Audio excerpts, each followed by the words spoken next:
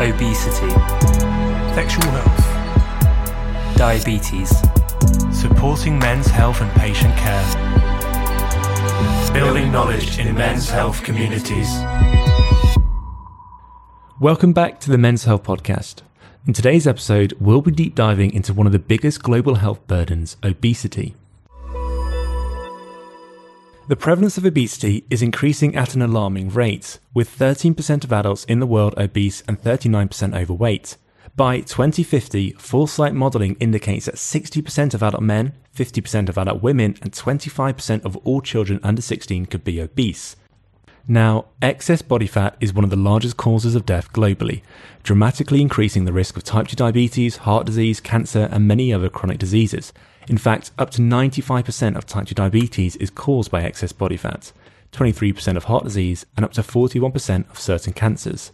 Obesity holds an enormous financial and economic impact as well. In fact, by 2035, the global economic burden of obesity is set to reach a staggering $4.3 trillion a year.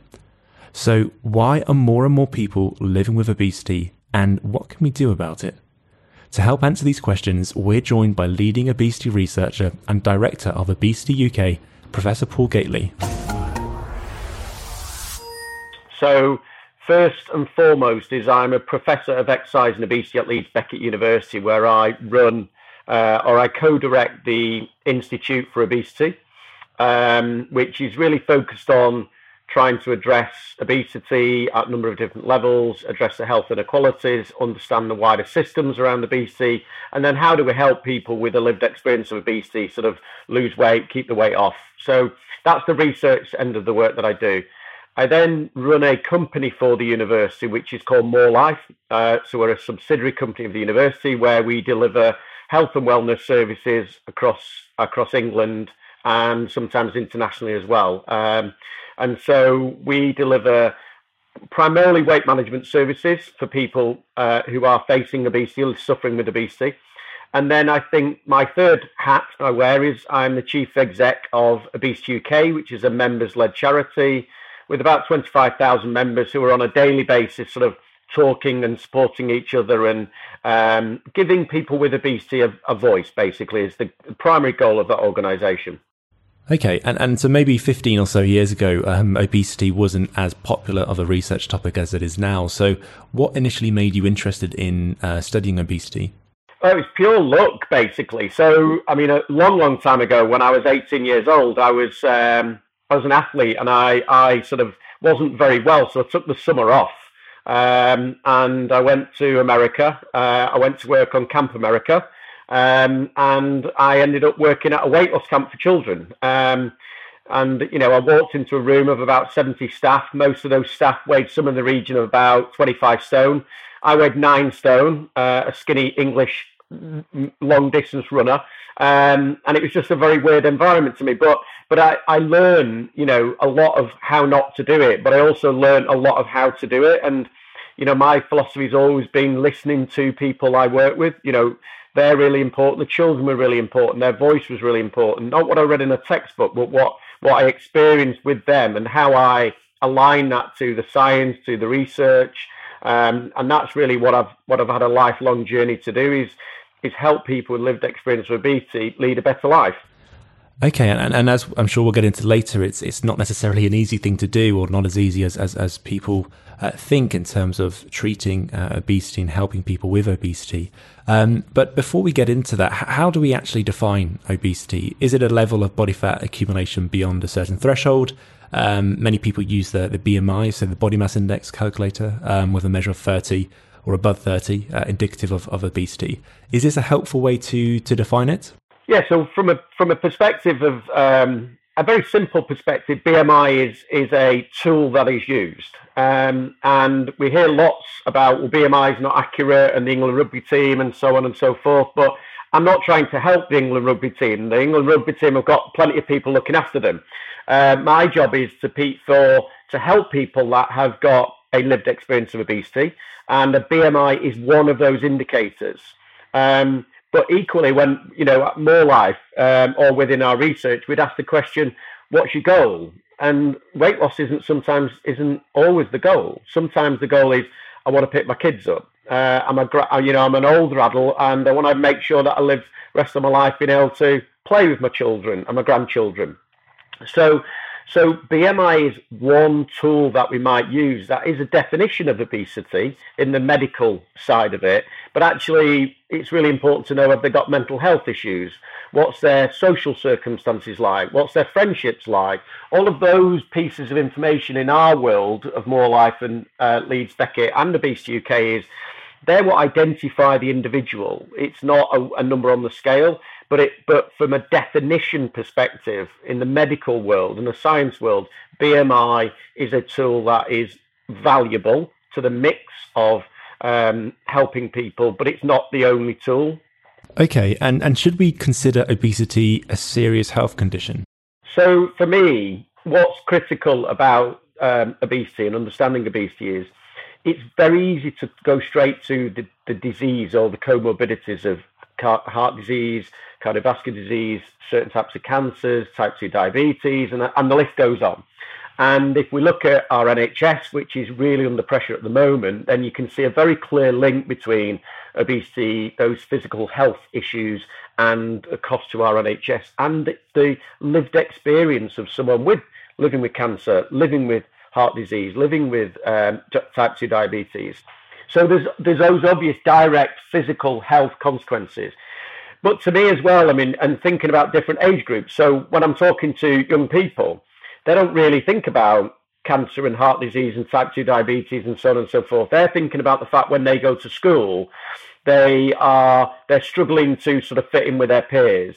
They are struggling to go to the shops and buy clothes. When they look on social media, they don't quite fit in. They feel anxious and depressed in certain circumstances. They don't know what to do around eating. They feel completely out of the depth with regard to physical activity, exercise or sport. So that is a very, very different, and that for me speaks to the real lived experience of different people. And so as well as the very clear medical things that most people talk about, actually to me, what's most relevant in understanding people's lives and their quality of life and their healthy years rather than their unhealthy years is to say, okay, what is it you're facing? What are those challenges of your life at the moment? Because actually trying to engage a young person who's 13 around the fact that 5 years might be cut off the life because they might get a stroke is completely irrelevant. Whereas actually talking to them about the fact that how do we build up some self-esteem so you can be a bit more resilient when you go into your PE class at school, now that becomes real currency that young person wants to work with. So it's the quality of life for me is the critical thing that we would work to. And fundamentally sort the quality of life bit out, the physical health comorbidities will be sorted out. And this is a bit ironically the bit the health system's never really understood. No, thanks for that answer, Paul. And I think you raise a really interesting point. I think that the quality of life is certainly an outcome in research which really is undervalued and underappreciated. And I think as a scientific community, we're probably guilty of ignoring quality of life relative to maybe more harder clinical endpoints like, onset of cardiovascular disease or mortality, for example. All of these, of course, within their respective rights are crucial, but some may be more important for one person with obesity than another, as you quite rightly say. And when we're looking at the impact, we need to consider the demographic of the individual. Again, you mentioned a child isn't going to be concerned about their heart disease risk when they're 80. They're more worried about other things happening in their life, whereas a 70-year-old may well be. And to help understand the severity of the issue, we know obesity is common, but how prevalent is it? So I think about a third of our adults suffer with obesity, about a third of our adults suffer with a weight problem, and then about a third of our adults are in the healthy weight range. And so that's really covers the statistics. And, in terms of children, that's an increasing, the direction of travel of those lines are toward what the adults say. So it increases with age, basically. But the statistics are very similar. So about a third of people live with obesity, about a third of people have a weight problem. So 2/3 of our population have a weight that is unhealthy. Simple as that. Okay. So the real reason why is, well, we as a species were never designed to live in the world we lived in for hundreds of thousands of years, if not millions of years, we've been evolving at a very slow rate, and our environment has changed in a matter of a couple of hundred years. And it's interesting. I've got to, I sort of caveat this with I need to check the source. But I was in a conversation a couple of months ago, and somebody said to me, "Do you know the average weight of an adult 120 years ago of an adult male was about 8.5 stone?" Now if you saw someone 8.5 stone as a male, you'd think they're really underweight, but that was the average weight 120 years ago. So our genes have not changed in that time, but our environment has dramatically changed. Our food system has become amazing at getting us food when we want it really cheaply.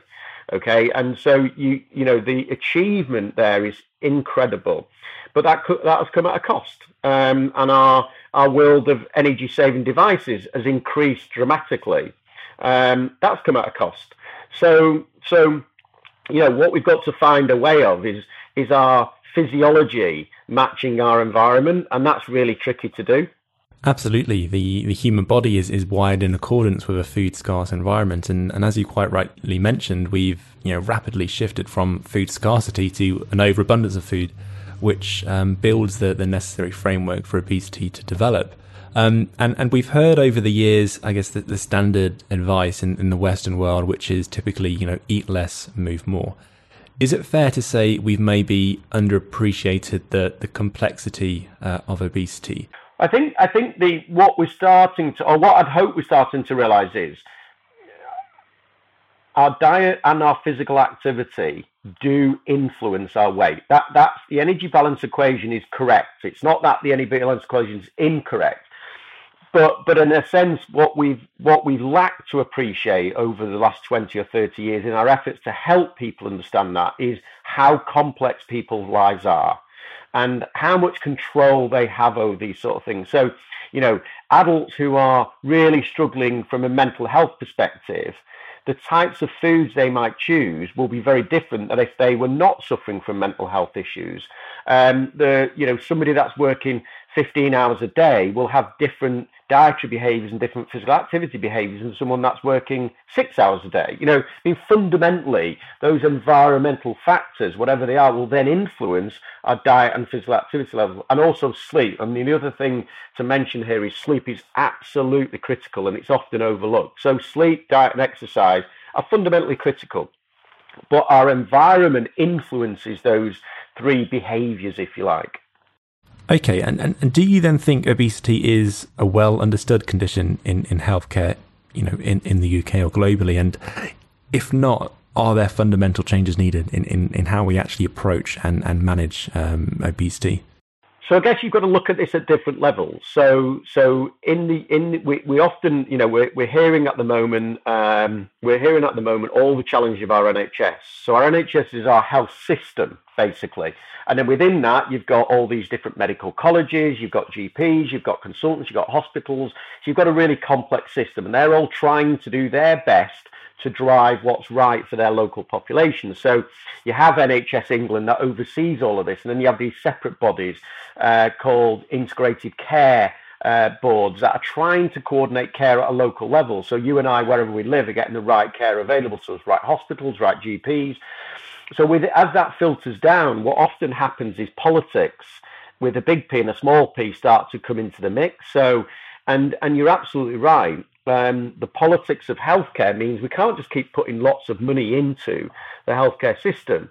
But if you're a politician and you're confronted with somebody that's suffering with cancer and you have to look after them, or someone that's suffering with obesity, you have to look after them, and you've only got enough money to spend on one person, it's easier to create a narrative around someone suffering with cancer, because everybody collectively will get behind that and you'll win political points. And I'm making this is a very extreme example, so I'm caveating that, just to sort of say at every level, those value judgments that those professionals make is really difficult to do, but it's also, one can see why action for helping people suffer with obesity tends to play out much more at a political level than it does at a local level, because at the local level, the action is very poor and very limited. Whereas, no one's going to argue with the fact that good quality cancer care is available. But I wouldn't argue with that. But I would argue, okay, we know that obesity leads to a variety of cancers. We know that obesity will cause the NHS to be under pressure. So those politicians need to make more longer term decisions that impact on the health system to enable the health system people leading that bit to then make the right choices for now and for the future, so we as a society can all benefit. There's a lot of responsibility on their shoulders, and it's really difficult and complicated. But fundamentally, at the moment, the lens is not preventative enough. It's always curing a sort of major problem like cancer, like heart disease, and other things like that. So it's a really difficult thing to grapple with. Absolutely, and a lot of the work we do is focusing on men's health issues that either independently or disproportionately affect men. And we have a lot of endocrinologists and other men's health experts that are calling for a more structural and political intervention and policy to help tackle the issue. Many refer to it as levelling up, as we now have a women's health policy that recognises the gender-specific health needs and issues and management strategies, but we're yet to see a men's health strategy be formed. So in terms of obesity, you mentioned a big political influence is needed, but how do we facilitate this collaborative approach you've been talking about, as we need influence from people such as yourselves, from doctors, researchers and politicians on a local and national level? Yeah, I think you raise a really important point here. And I think what is critical to me is the point you're making about men's health is exactly the same point I'm making about obesity. And if we had somebody that was focused on type 2 diabetes, they'd be saying the same thing, or health inequalities, or, a variety of other things that we might want to put forward as needing prioritization.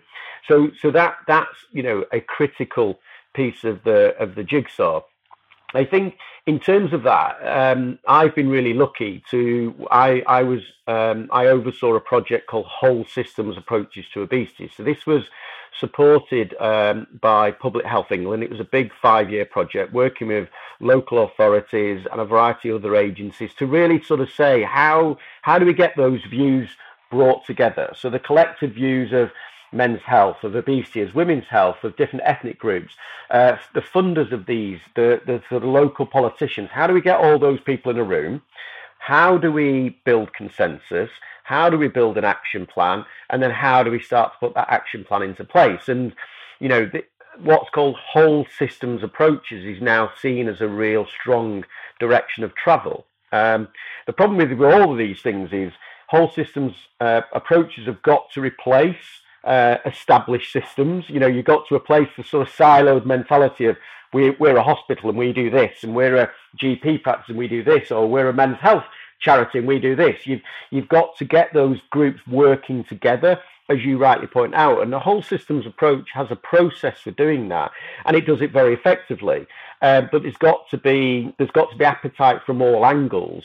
And at the end of the day, if you're a person that thinks your budget is going to be threatened by this new action, then your willingness to come to the table may be challenged a bit more. So whole systems approaches are definitely an approach that's gathering momentum and being recognised as a really strong direction of travel. But there's some long entrenched views. The NHS has been going on for decades, so we're not going to suddenly switch it. And it's not just the NHS either, it's NHS local government, the Treasury, there's all these different local and national stakeholders that are involved in obesity because it's so expensive as an issue, but it's so underfunded as an issue. And so, getting all those stakeholders together is not an easy feat. Absolutely, and as you quite rightly emphasise, it's critically important to have that collaborative approach, and of course, so many different stakeholders are involved in the UK at least. And with obesity, it's also about changing the way we look at long-term treatment or in investment or benefits of the investment. So the benefits of investing a lot of money now in tackling this condition will come to light 20 to 30 years down the line when we see that fall in type 2 diabetes, cardiovascular disease, and the number of patients presenting with a variety of comorbidities that are caused by obesity. So it's almost making people realize who make the decisions that spending the money now will save a lot more later down the line. And that requires some real tough political decision making, because Rishi Sunak, as our current Prime Minister, I know we've had a few over last year, but as our current Prime Minister, has to make a judgment that is going to see benefits in 20 or 30 years. And it's interesting because whilst in the context of addressing the deficit, they are making decisions around the deficit. And the question is that the right place to be? And these are decisions that these political leaders need to make. I would argue that, as I think we're jointly arguing, that if they invest in obesity now, they will save money in the future. But Rishi Sunak will not be the person that gets the credit for that. And so you have to be a bold Prime Minister. And with politics as they are at the moment, one can see how short-termism is more important than long-term approaches. Agreed, and hopefully the work you're doing at MoreLife and Obesity UK will continue to make a great impact and progress on that front. But if we now focus onto childhood obesity, which I know is one of your specialisms and interests, should we approach childhood obesity differently to how we approach adult obesity? So children, for example, have much less control over their food environment, and a lot of their intake and lifestyle is driven by their parents. So how do we manage this? So I think the first thing is that there is, throughout our life, different stages we'll have different influences that require us to behave differently. So the sort of premise of difference, even childhood versus adulthood, absolutely, there is a difference. But even during childhood, there's a difference. What you do in 0 to 5 will be different to what you do 5 to 11 versus 11 to 18 or 16, whichever way you want to look at childhood. So absolutely right that there are key differences, and understanding the context of the lives of those children at those different levels is critical. So a 17-year-old, you're absolutely, a 17-year-old will have very different control over their life than a 2-year-old. So at the 2-year-old end of the spectrum, you're absolutely right that 2-year-old is very much influenced by, decision makings of parents or carers. But as the child grows, those things change. And actually, as someone that's got 5 children, what you realise as a parent, whether you're a parent or not, but one of the things you realise is kids become very good at manipulating you, and they are very well manipulated by social media and advertising and so on and so forth. And as a parent that's manipulated on a daily basis, I get that there's a premise externally that parents control the environment, and they have varying degrees of control, and parents have varying degrees of competency to control. And so examples that we might give, if you've got a parent that's suffering with mental health issues, or the family have just faced a bereavement, your ability to prioritize healthy living is much greatly reduced. Whereas if everything's going great, money's coming in, kids are doing loads of sport, food's great, and everything's wonderful. If you live in that, idyllic family home environment, then healthy lifestyle is much easier to do. So I'd say stages and the sort of, if you like, the stability of the ground that families are existing on is a critical feature. If they're on shaky ground, life's more hard. If they're on really stable ground, life's easier.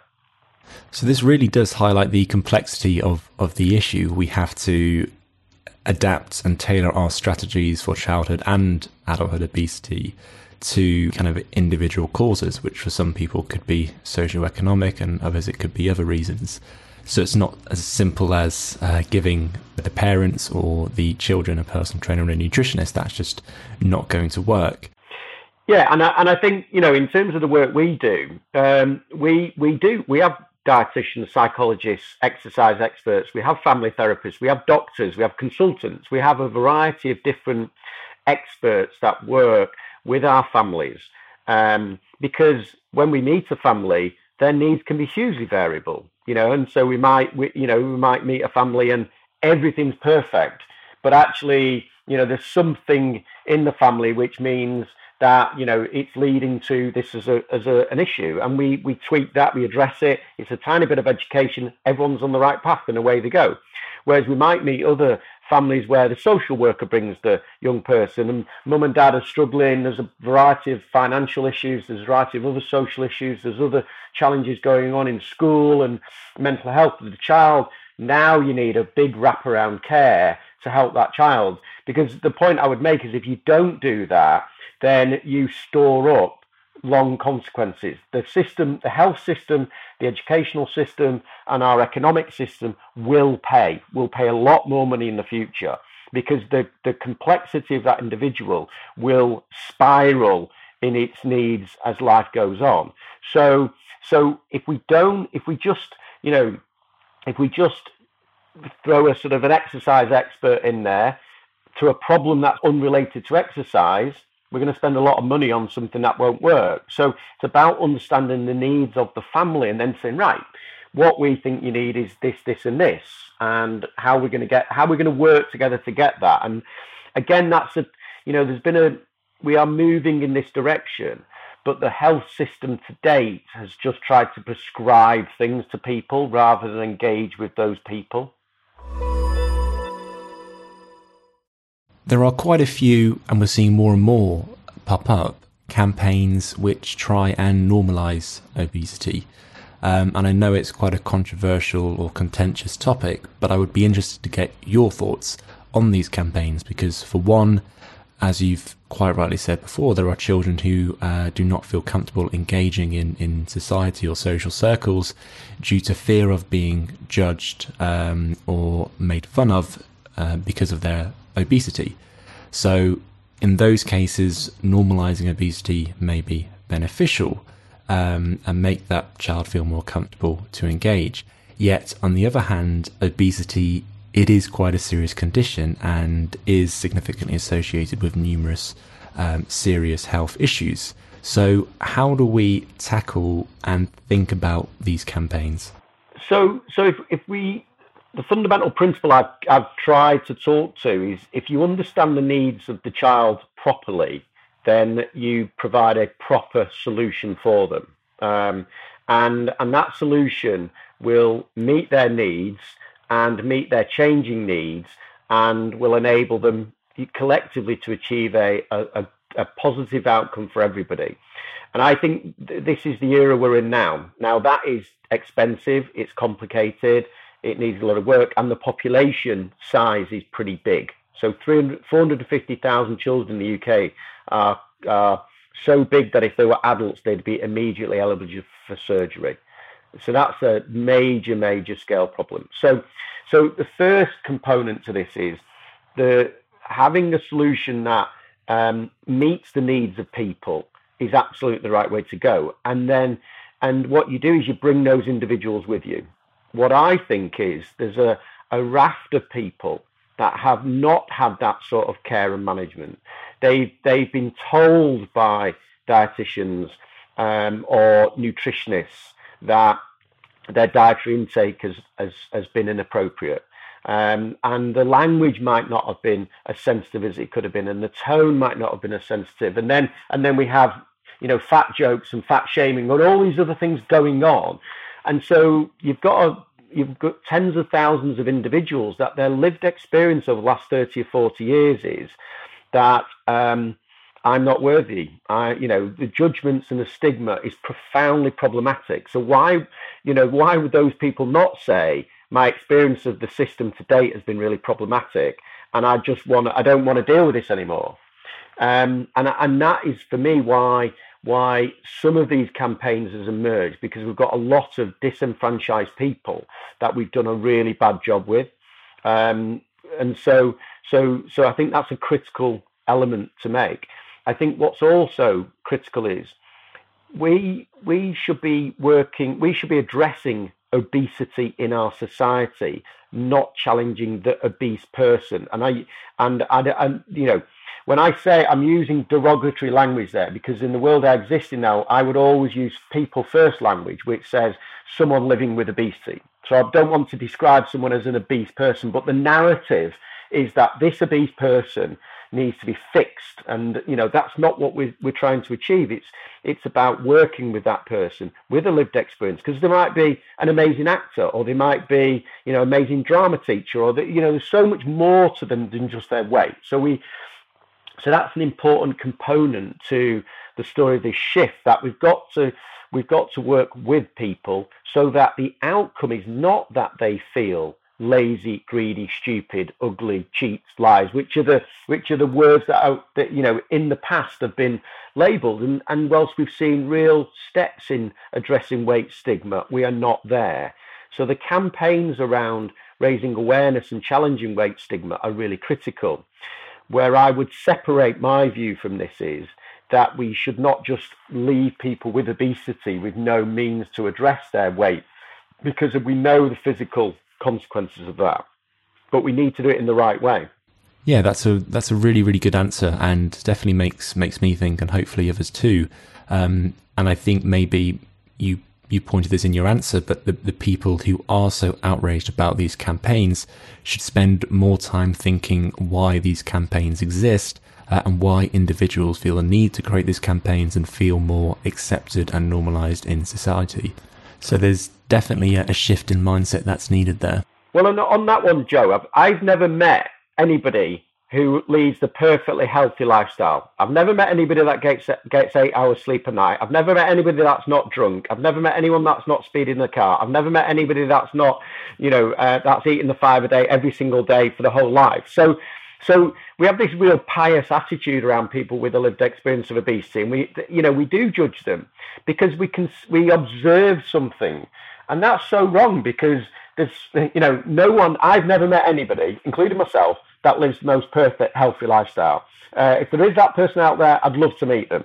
So let's not throw stones when we live in a glass house, basically. So it's all about how do we remove this mindset of judgment and stigma to a more productive mindset of, okay, what are your needs and how might I be able to help you? And sometimes that might be just shut up and not say anything. Yeah, that's a good point. And a lot of these people who make these derogatory comments to people with obesity, they may have had a more privileged upbringing in terms of the money and the environment they're brought up in. People like Professor Alex Blakemore from Brunel University has dedicated a lot of her research into exploring some of the genetic predispositions to obesity, and has spoken openly and really eloquently about her own experiences of this. And also Professor Stephen Bloom from Imperial College London, who's done a lot of research into the role of different hormones in obesity, and how, for example, some people who are obese have a worse satiety response than individuals who are not obese, despite consuming the same calorie content meal. So there are genetic predispositions and factors that increase one's vulnerability to developing obesity. Absolutely.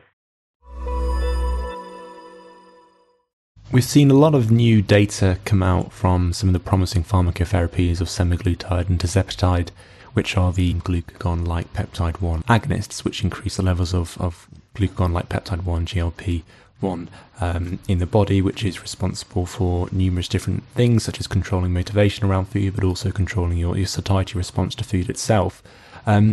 These are also now being given concomitantly with different NHS-funded programs for weight loss and lifestyle. What role do you see these pharmacotherapies having in the overall obesity management equation? So again, where I'd start is, if we think about what I've been talking about, is people have different needs. And so as a team of people working with people with a lived experience of obesity, the more tools that are effective that you have in your toolkit, the more likely you are to be successful. So in our toolkit is diet, exercise, psychology, and those are the mainstay and have been the mainstay, and they are effective. We used to have some drugs, but they were problematic, so they were taken off. And we've, for a period of time, have not really had any pharmaceutical agents that are helpful in the toolkit for helping people with lived experience of obesity. Bariatric surgery has been as well part of that toolkit. So there's this toolkit that we have. And for me, all that's happening is with the new pharmacological agents that are coming onto the market, we've got more tools. And as we look at a person, we say, right, what's your lived experience? What are the challenges? We can start to use those tools in a much more effective way. And so for me, that's all they are. They're a tool in the toolkit, and they are effective. The evidence shows they're effective. I think caution is that what the evidence shows is that once people come off these meds, that they gain weight back. So So, that's why the lifestyle intervention and I would argue a lot more psychological support is helpful, because getting the weight off and then maintaining the weight is really critical and hard to do. So, obviously what we'd want if people can lead a healthier lifestyle for the whole of their life. That's the goal that we want. We don't want people on lifelong medication, because again, that will just cost the NHS a lot of money. We'll still save money, but actually, I would argue there's much more effective ways to do it if we look at a toolkit approach. So if we just see bariatric surgery as the only solution, we fail the system. If we look at meds as the only system, we fail. If we look at exercise and diet as the only tool, we'll fail.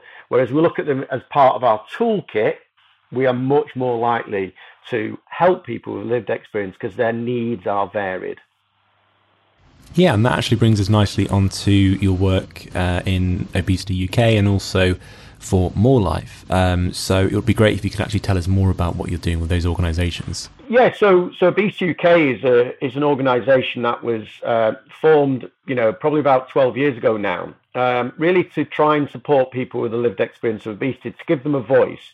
Because at that time, obesity was done to these people. The sort of treatment was done to these people. Everything was done to them. They weren't active participants in their healthcare journey, in the policy making, and so on and so forth. And so over the last decade, what we've been working hard to do is to give people with a lived experience of obesity a voice.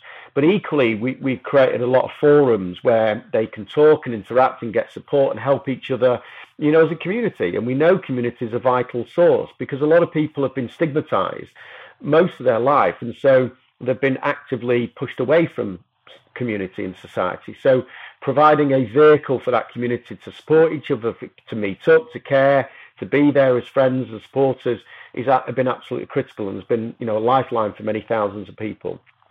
In addition to that, MoreLife is a subsidiary company of Leeds Beckett University, and what we've been trying to do is trying to say, okay, we've got lots of expertise in research and there's a lot of unanswered research questions, so let's do the research, but let's also deliver the services because, we know what to do and we're doing it really well. But if we can year on year improve our progress through research, then we're more likely to deliver much more effective services and fundamentally more likely to deliver much more efficient services. Because as I've tried to say throughout this, if we use the wrong tools for the problem, then we've spent money with not getting the outcome we desire. And we all want our healthcare system to be more efficient. And so what we've been doing at Leeds Beckett and at MoreLife is trying to sort of marry up really good practice-based evidence with really good practice out there in working in communities across the UK to help people lose weight and keep that weight off, and using a variety of tools to do that, be they digital, pharmacotherapy or psychological. We have different pathways that match up the different needs of those different people. Yeah, thank you, Professor Gately. And I think one of the key takeaway messages from this episode is that obesity isn't always, or indeed a lot of the time, it's not a choice. Yeah, so absolutely. It's that eating episode, people have a choice, but actually there's environmental factors which will influence that on a day-by-day basis. And the environment we exist in also influences that. So there's multiple layers of choice. And as I've tried to explain, if you're in very difficult, shifting sands is your environment, then your choices are limited. One of the interesting things about COVID was a massive increase in levels of obesity in our children. But what we also saw was in children from more deprived communities, that rate of increase was much faster. Well, why is that? Because their ability to be out, their ability to be exposed to healthy food via school was limited. So it's not surprising. Now, that wasn't a choice for those families. We were all cooped up, but they were cooped up in smaller environments with less availability of healthy food and physical activity. Yeah, and again, I think that highlights the complexity and multifactorial nature of obesity. And I think we just have time for one final question for today, and that is, if you had an unlimited research budget, what question would you want to answer? So the primary would be really trying to marry up those characteristics with treatment options. So we are learning a lot, but we need to learn a lot more. And so it's how do we match the needs of people to the tools that I've talked about? That, for me, is one of the big questions we're still grappling with. Professor Gately, thank you so much for joining the Men's Health Podcast. It's been a really fascinating discussion, and I'm sure lots of our listeners will enjoy it too. Thank you. No, thank you. So that's all for today, and thank you again to Professor Paul Gately for joining us here on the Men's Health Podcast. Do check out our other episodes with some of the leading experts in men's health, and you can visit www.trted.org. Mental health, obesity, sexual health, diabetes, supporting men's health and patient care, building knowledge in men's health communities.